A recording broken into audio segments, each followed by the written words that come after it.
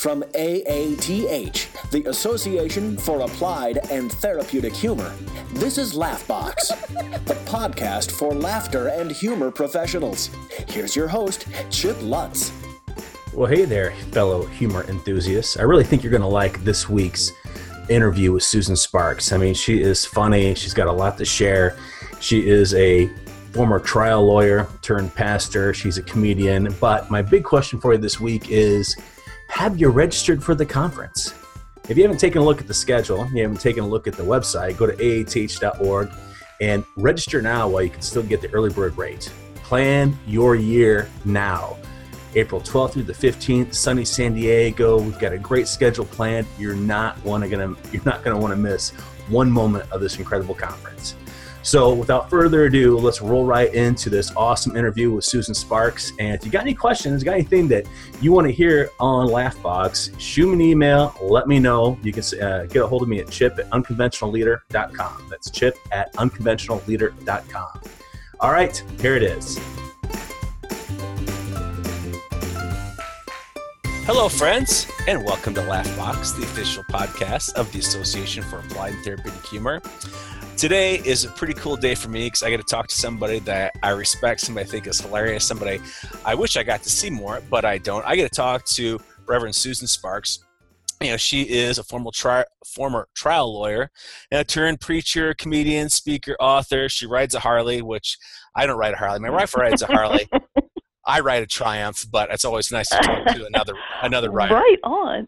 Yeah, so, and I know that she's been, all around the world. I know she's just got done, I think this summer, with a huge motorcycle trip, which I was following on Facebook. It's always fun to kind of like ghost and stalk people on Facebook. So anyway, welcome to Laughbox. Oh, Chip, thank you so much. It's an honor to be part. Oh, well, the honor is actually, all mine. Now, I'm really interested. Well, I think we can get into that. But for the people that are listening, if you could just give kind of like the 411 on, who you are and maybe where you got your humor roots.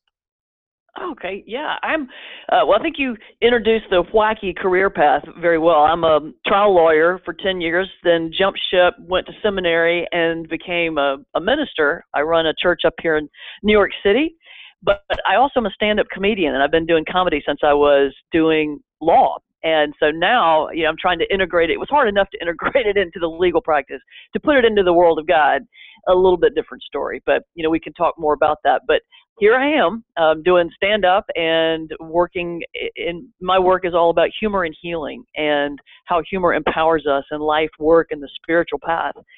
And, I guess in terms of humor roots, it was my mom. I came from a Southern family, grew up in Charlotte, North Carolina, and I just came from a family of storytellers. Mm-hmm. They weren't, professional comedians, but they should have been if they had the opportunity. It was my mom, my aunt. I think back about, just sitting around the dinner table, and they would spin these stories about the craziest things, like just being at the grocery store or, seeing somebody in church or this and that. And the story itself was not that funny, but the way they told it, the word choices, the inflections, the way they would act out people's voices, just brought it to life.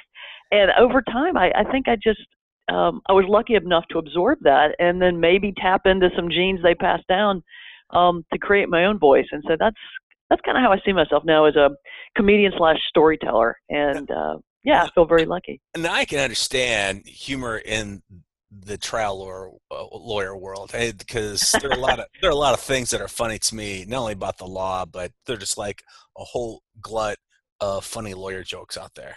But the whole humor in spirituality or being a preacher. I mean, I know the best preachers that I've heard. They're able to tell a good story and they're pretty funny. However, a lot of people separate that a lot. Separate spirituality from humor.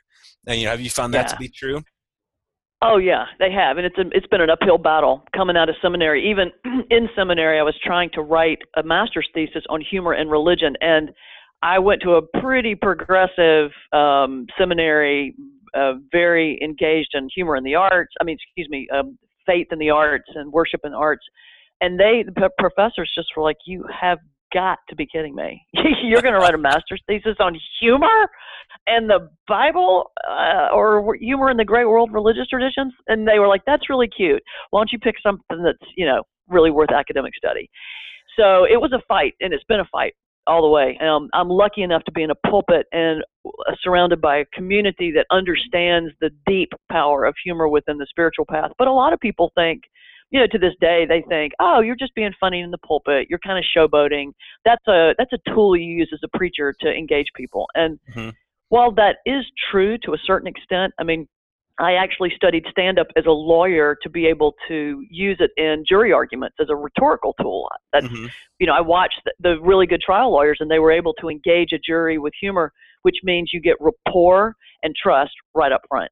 So, yeah, I have moved that into the pulpit, but Chip, the power is so much bigger than just telling a joke.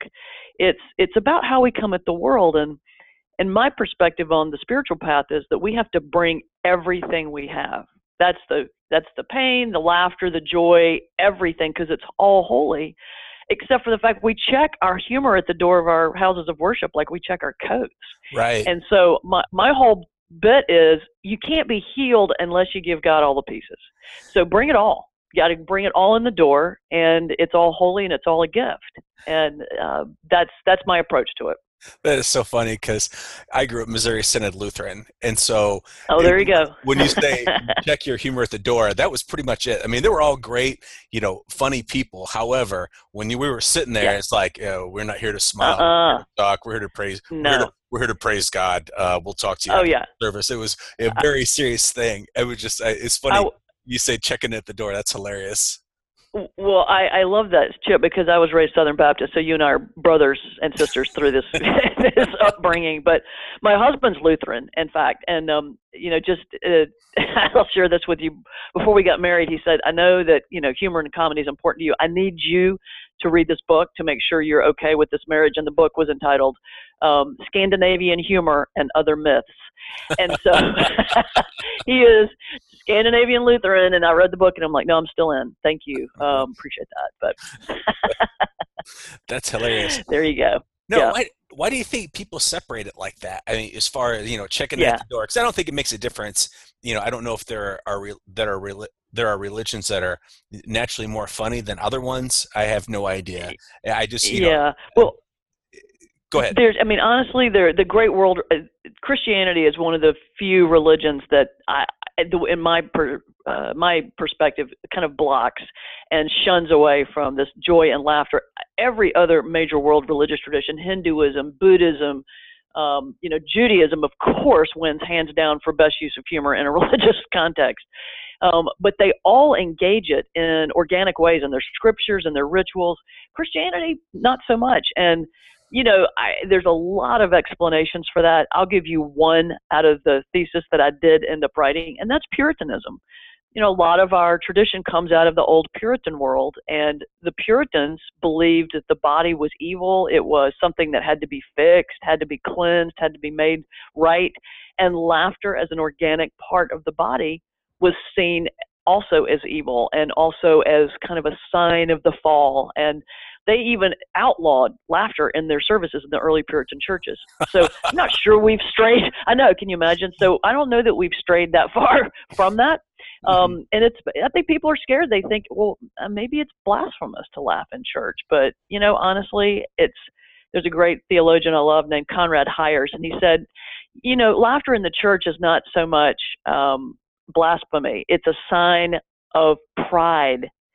We think we're too important not to be able to laugh in the face of God, and that pride is actually the sign of the fall. So, he kind of took it and twisted it around, and I love that this is a gift we've been given. It's who we are, but yet, we don't think that that's appropriate. We're too important for that.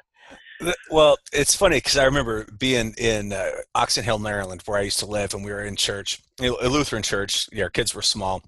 And the pastor was telling the story about the difference between men and women, and how, women, if you want to make them happy, you get up in the morning and you do this, you do all these different things during the course of the day to show your love. And for a man, you just show up naked. And I bust out laughing, and I am the only person. Everybody turns around and looks at me, and my wife would just kind of looks down like, oh, because it was just so funny. Like I burst out laughing, and the pastor afterwards was appreciative of the fact that I actually gave some kind of response because everybody else was so stoic. Like, they were like, they're reflecting on the merits of what he said. They're like, and I just bust out laughing. Right. That's great. Well, the Egyptians had a creation myth where God laughed creation into being, which I found so interesting. They claimed that there were 7 bursts of laughter, and the 7th, which is interesting, parallel to Genesis, and the 7th burst was God laughing the human spirit into being. And I love that image because it's like, the Hebrew word for breath and spirit is the same word, ruach. So if we're laughing, exhaling, and inhaling, we're exhaling and inhaling the spirit. It's like, I love Anne Lamott. She's my favorite author, and she said, laughter is carbonated holiness. Isn't that funny? And I just thought, perfect. It's perfect. And to me, that's like the organic. You describe the people in your church and you laughing, thank goodness, at this hilarious thing the pastor said, and then they kind of sat there. But the bottom line is your laughter was the most organic connection with God that was in that moment. So I think I love that idea of the breath, that connection through laughter is really where we connect with the holy. Interesting. I did not know of the Egyptian creation story. That's very interesting. Well, it's not something you're just going to be hanging out reading. Yesterday I was hanging out reading ancient Egyptian cuneiform, and but that was part of the thesis that I finally got to do. And yeah, there's some really cool stuff about how ancient traditions, as far back as the 15th century BC, that they were using humor and within the religious context to advance some, connection with the holy. It's just, our baggage, man. We got to let some of this go. We do have a lot of baggage. And to me, I think there are a lot of things that are funny from a Christian standpoint in the Bible, like in Genesis when, God creates Adam and all the animals, and he brings all the animals by him and saying, but no suitable helper was found. I think that's hilarious.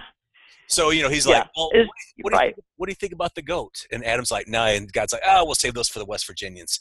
And then, they just, he keeps going through all of them. It's like, none of them fit. So I think there's a lot of humor in there. But again, I agree. I'm a little bit warped.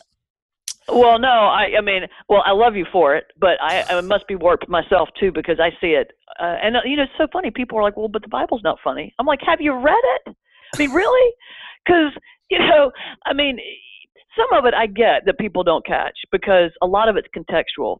For example, Jesus goes, hey, if somebody sues you for your coat, give them your cloak too. Okay, so that doesn't necessarily sound like Comedy Central, but if you think about how people dressed back in the first century Palestine, they only wore 2 pieces of clothing, a coat and a cloak. So if you're standing there and the guy that's suing you takes your coat and you hand them your cloak, then you're standing in court naked, which in and of itself is funny. Right. But the twist is, in that context, back in first century Judaism, it's the person causing the nakedness that's the one to be shamed. So there's this really interesting twist in Jesus' story that we don't know because we didn't live back then, but it's hilarious. And I'm sure when he told it, people were like, oh my gosh, that's great. But then there's the obvious stuff like Sarah and Abraham. God comes down and says, just want to tell you, you're going to have a baby. Sarah's like, I'm 90. God's like, yep, that's the way it's going to happen. Yeah. And then, Abraham falls on his face laughing. Yeah. Then what happens? She has the baby, and what happens? They end up naming the baby Isaac, the Hebrew word for laughter. And I'll throw out one more, if you don't mind, my favorite. This is the proof that God has a sense of humor. There's a great story in 1 Samuel chapter 5, verse 9, where God gets mad at the Philistines because they stole the Ark of the Covenant. And basically, hold on, I open my little Bible right here. It says, 1 Samuel chapter 5, verse 9. And it was so that as the Philistines carried the ark about, the hand of the Lord was against the city with a great destruction. And the Lord smote the men of the city, both small and great, and they had hemorrhoids in their secret parts. Now, I'm sorry you can't make that up. There it is. It's right there in black and white in the Bible. So I don't want to hear about the Bible not being funny. Sorry. And that wasn't the Philistines might have not thought that was so funny. I think it's hilarious. And that wasn't a mistranslation from in the King James version. That's actually. It is in the. You know what? You're going to laugh. I actually did a paper in Hebrew on this because the word is ophel, that means hemorrhoid. And so I went to my Hebrew teacher. I said, "Tell me this is right because I'm going to use this for the rest of my life on the stand-up stage." And we did the back study. We went through, and it's been translated as tumor or lesion or blah blah blah. But King James, man, right there, hemorrhoid. That is awesome. Isn't that great? That is great. That's beautiful. And that's what I learned in seminary today. So yeah, it's all good. Now, your book. Can you tell us a little bit about your book, Your Life, Your Way to Grace? Yeah. What's in there? Thanks, Chip. It's a book. I published it back in 2010, and it's just been re-released in hardback, literally like a month or so ago. So I'm really proud of that. It's in Braille. It's in big print. It's sold close to 30,000 copies so far, and I'm really proud of it. It's kind of a part self-help, part memoir, part I look at how humor empowers us in life, work, and the spiritual path. And it goes through, each chapter talks about different aspects of life, whether it's the goofy, silly things that we deal with every day that bring us down. It talks about my battle with breast cancer. Mm-hmm. I'm a survivor, and I had a chapter or two in there about how humor was literally a lifeboat for me going through those difficult times. And it talks about humor in the spiritual path. And in the end, it talks about the choice of humor as a legacy. We have really two choices in this life. Whether we're facing a good time or a bad, we can either find something to laugh at, some joy, some hope, and bring everyone else around us up, or we can focus on the negative, stay angry, stay resentful, and take everybody around us down. It's that simple. So the book kind of ends on that note of make the right choice. It's about legacy and how you're remembered. And I'm really proud of it. That sounds awesome. Like I told for those of you listening, Susan and I were talking a little bit before that. Until I was researching, I didn't know she had that book, and then I was like, "Man, I need that book." They said, "It'll be the first on my list to get after this." And I suggest everybody gets it as well. Everybody listening, buy it. Buy the book. Buy it in Braille. Even if you don't speak, if you don't read Braille, it'll be funnier that way. Right. You just make up your own words. Now, if we get right. Like on the show, we've had all sorts of different people that talked about humor, how they use humor in their life, but we really haven't talked a whole lot about humor and spirituality. And I thought, since you're a reverend, obviously you got your humor chops there. We talk a little bit about humor in the spiritual world. Even for those that might view spirituality a little bit different than going to church or an organized religion, because to me spirituality spans a lot of different things. For me, like gratitude is a big piece of my spirituality. Of course. So let's venture into that world. Well, the bottom line for me is, in terms of humor and spirituality, is that humor really helps us keep our faith and live our faith, whatever that faith is. And I'm going to define it as faith in a greater power. Let's just call it that way. Yeah.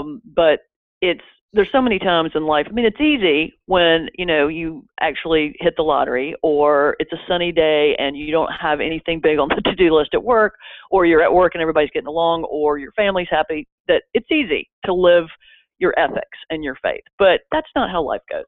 And there's going to be a point where you get struck with some type of problem, whether it's an annoying problem like somebody in traffic stopping too fast in front of you, or being at the DMV in a long line, or unfortunately maybe it's a chemo chair, or divorce court, or bankruptcy. And where do you keep your faith then? How do you keep those ethics and that love and that respect and that honor and that joy present then? And see, that's where humor to me came in. I found, for example, in my particular case with cancer, it was like, man, if you can stand in a place of pain and find something to laugh about, then that's the moment you take life back and you reclaim your power. You remind yourself that this is just what I'm going through. It's not who I am. And you remind yourself that that you've got the power to get through it. You stand a little straighter. I mean, I remember going into surgery for my cancer. And the guy, I was terrified, of course, who wouldn't be? Right. And the anesthesiologist walks in, sees I'm really scared. And he points at the IV bottle and he goes, honey, don't worry. This stuff is a great vintage. And I just started laughing hysterically. And then I went under, and that was that. And it was not only in that moment of, I know my blood pressure went down, but that intake of air was, I think, powerful physically for me too, as I went into surgery. And there's something so incredibly grounding and powerful when you can laugh in a place of pain.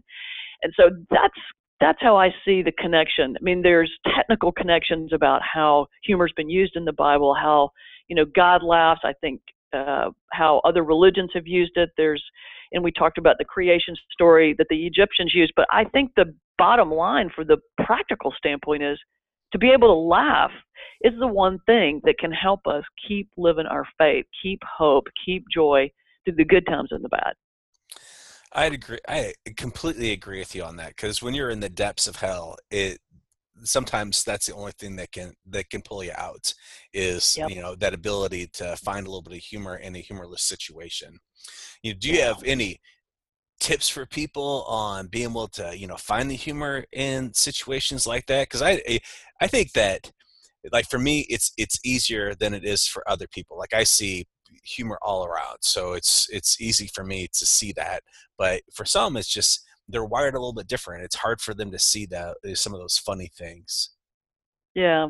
I think that's true. I say in the book, if you can laugh at yourself, you can forgive yourself.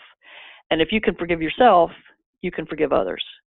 And I really try to live by those two phrases together. And so anytime I find myself in a situation that's really trying and I am about to pull my hair out, then I remember, I think, find something to laugh at about this, or just step back for a minute and see the humor and the ridiculous nature of this situation. If it's annoying, even if it's painful, there's still something. If you can step back and see it with a little bit of a different spin, then you can laugh at it. Charlie Chaplin said life in the close-up is a tragedy, but life in the long shot is a comedy. Mm-hmm. So there's a little bit of perspective, stepping back and just finding something that makes us even just smile a little bit, laugh a little bit. And, I also love the quote that laugh and the world laughs with you, and weep and you weep alone. Yeah, we've all heard that. Mm-hmm. And I think it's so true. Even if you don't feel like laughing, even if you don't see anything funny, that if you lead with a smile, just make yourself smile or make yourself chuckle to yourself or laugh even out loud, just do it. Then not only will your mind and your heart follow suit, but the people around you will follow suit too. I mean, there's been scientific studies about the neurons in the brain that when you see someone smile, the human body automatically smiles back in response.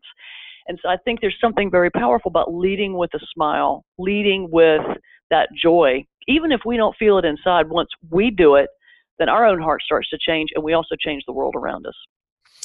That is beautiful. I completely, I'm like, it's mutual admiration society here, because I completely see that in my own world when I'm going through stuff. Yeah. That's, recently I always told my kids, I have 4. I always told them that if I ever got to a point where, and when I got older, I didn't know who I was or anything, like one of them had to promise to smother me with a pillow. And all of them said that all of them said they wouldn't do it except for my son, Christian. And he said, I'll do it.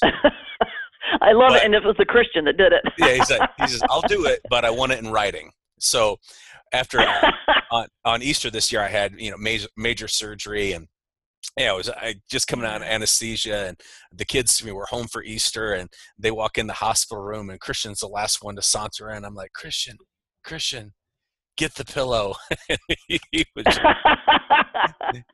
That's great. All the kids started, laughing, and it was the thing that, even though I was in a lot of pain, they had been really worried about me, but that helped them, of course, with their own anxiety about worrying about me as well. Course. So it was, and evidently I'm hilarious when I come out of anesthesia. So I was told later that I said a lot of different things that I don't remember saying, but they all thought it was hilarious. So that's wonderful. Oh, I love it.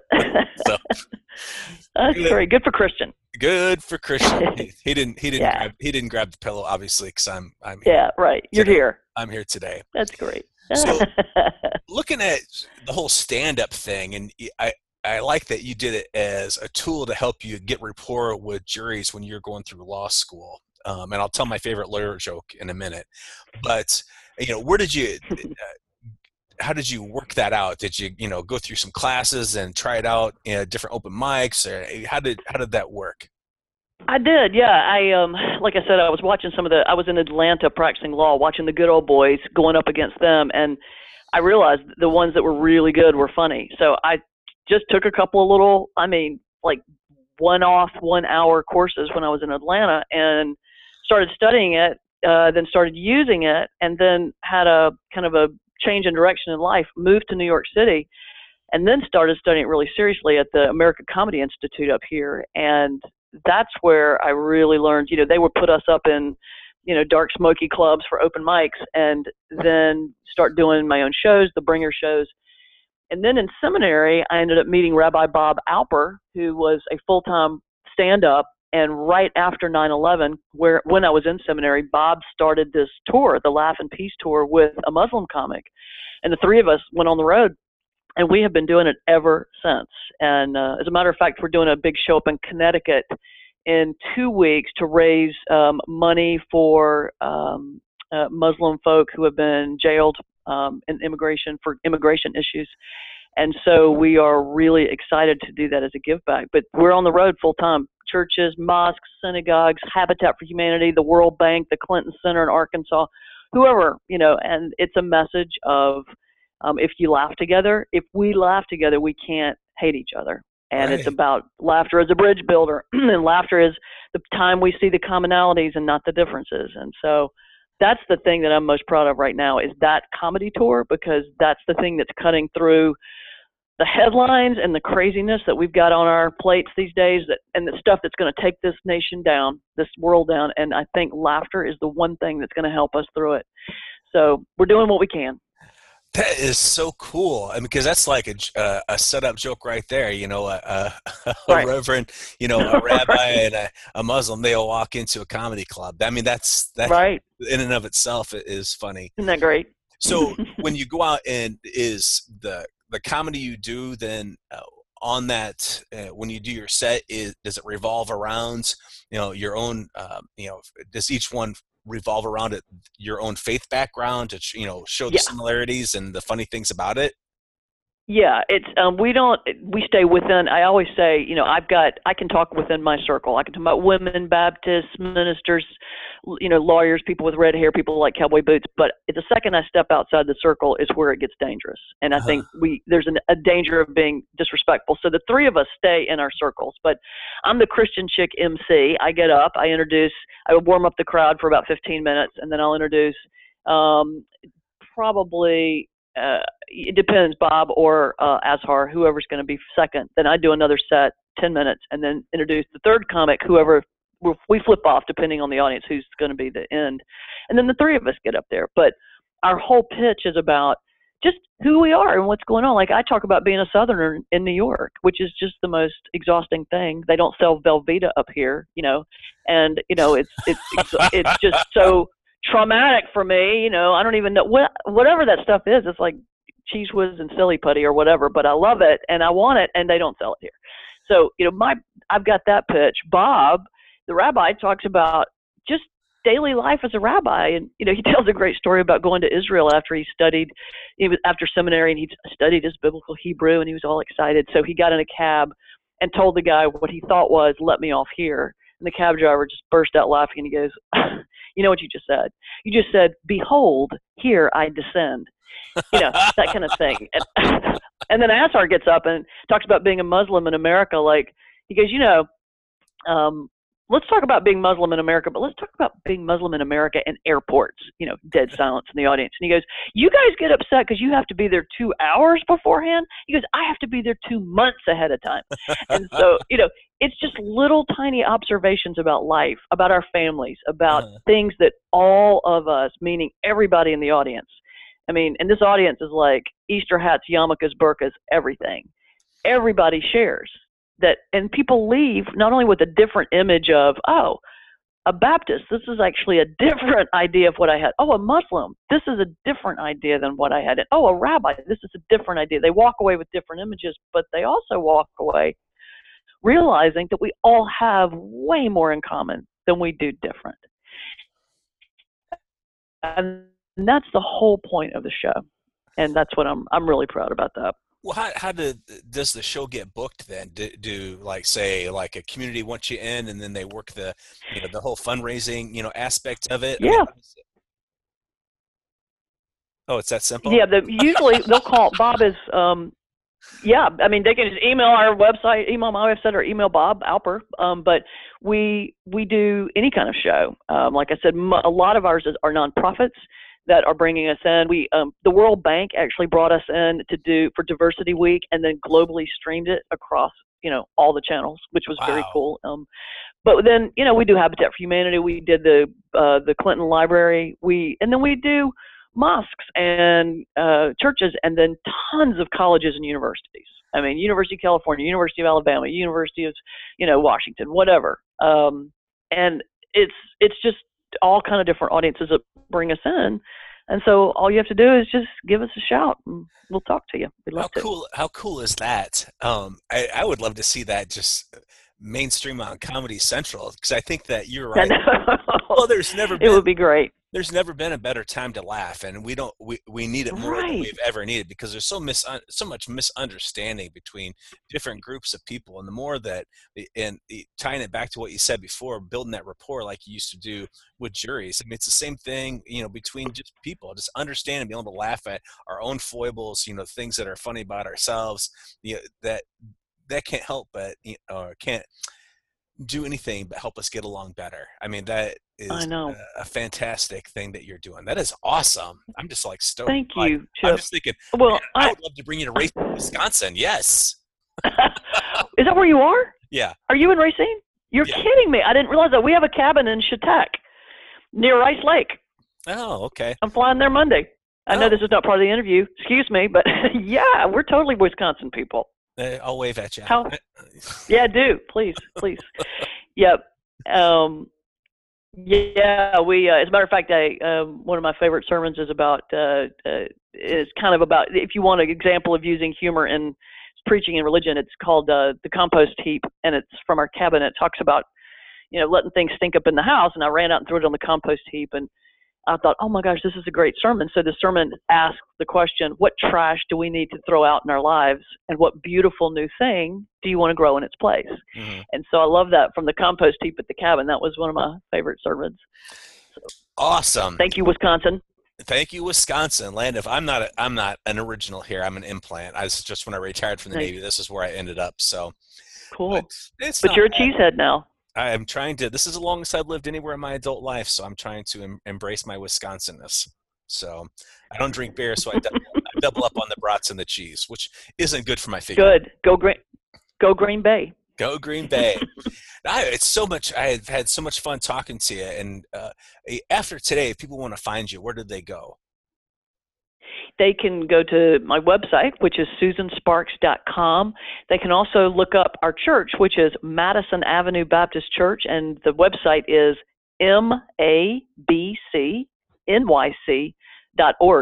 Just so our listeners know, we live stream our sermons every week, so you can just literally go on real time on Sunday at 11 if you want to just hang out in your bed with a bagel and coffee, which is totally cool, and watch us live stream, or it's recorded so you can watch it later in the week, or you can grab a podcast. So, that would be great.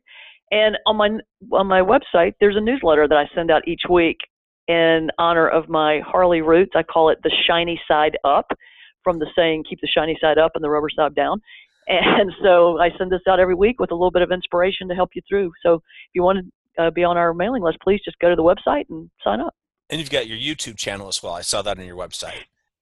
Got YouTube. Yes, and it's all on the website. You can access all kind of good, juicy stuff.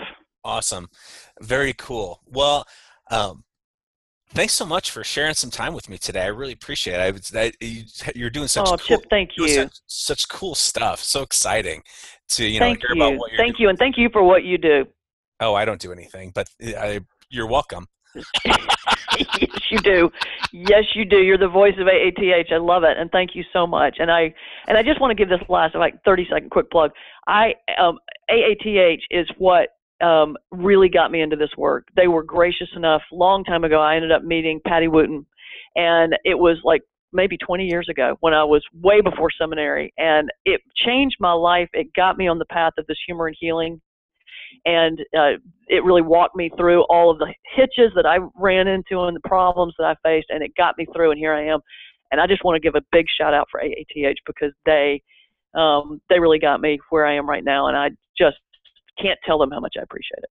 That's what I tell people too, that a lot of times for people throughout your life, for me anyhow, I've been the oddball or the outcast, but with an AATH, I'm pretty normal. So there you go.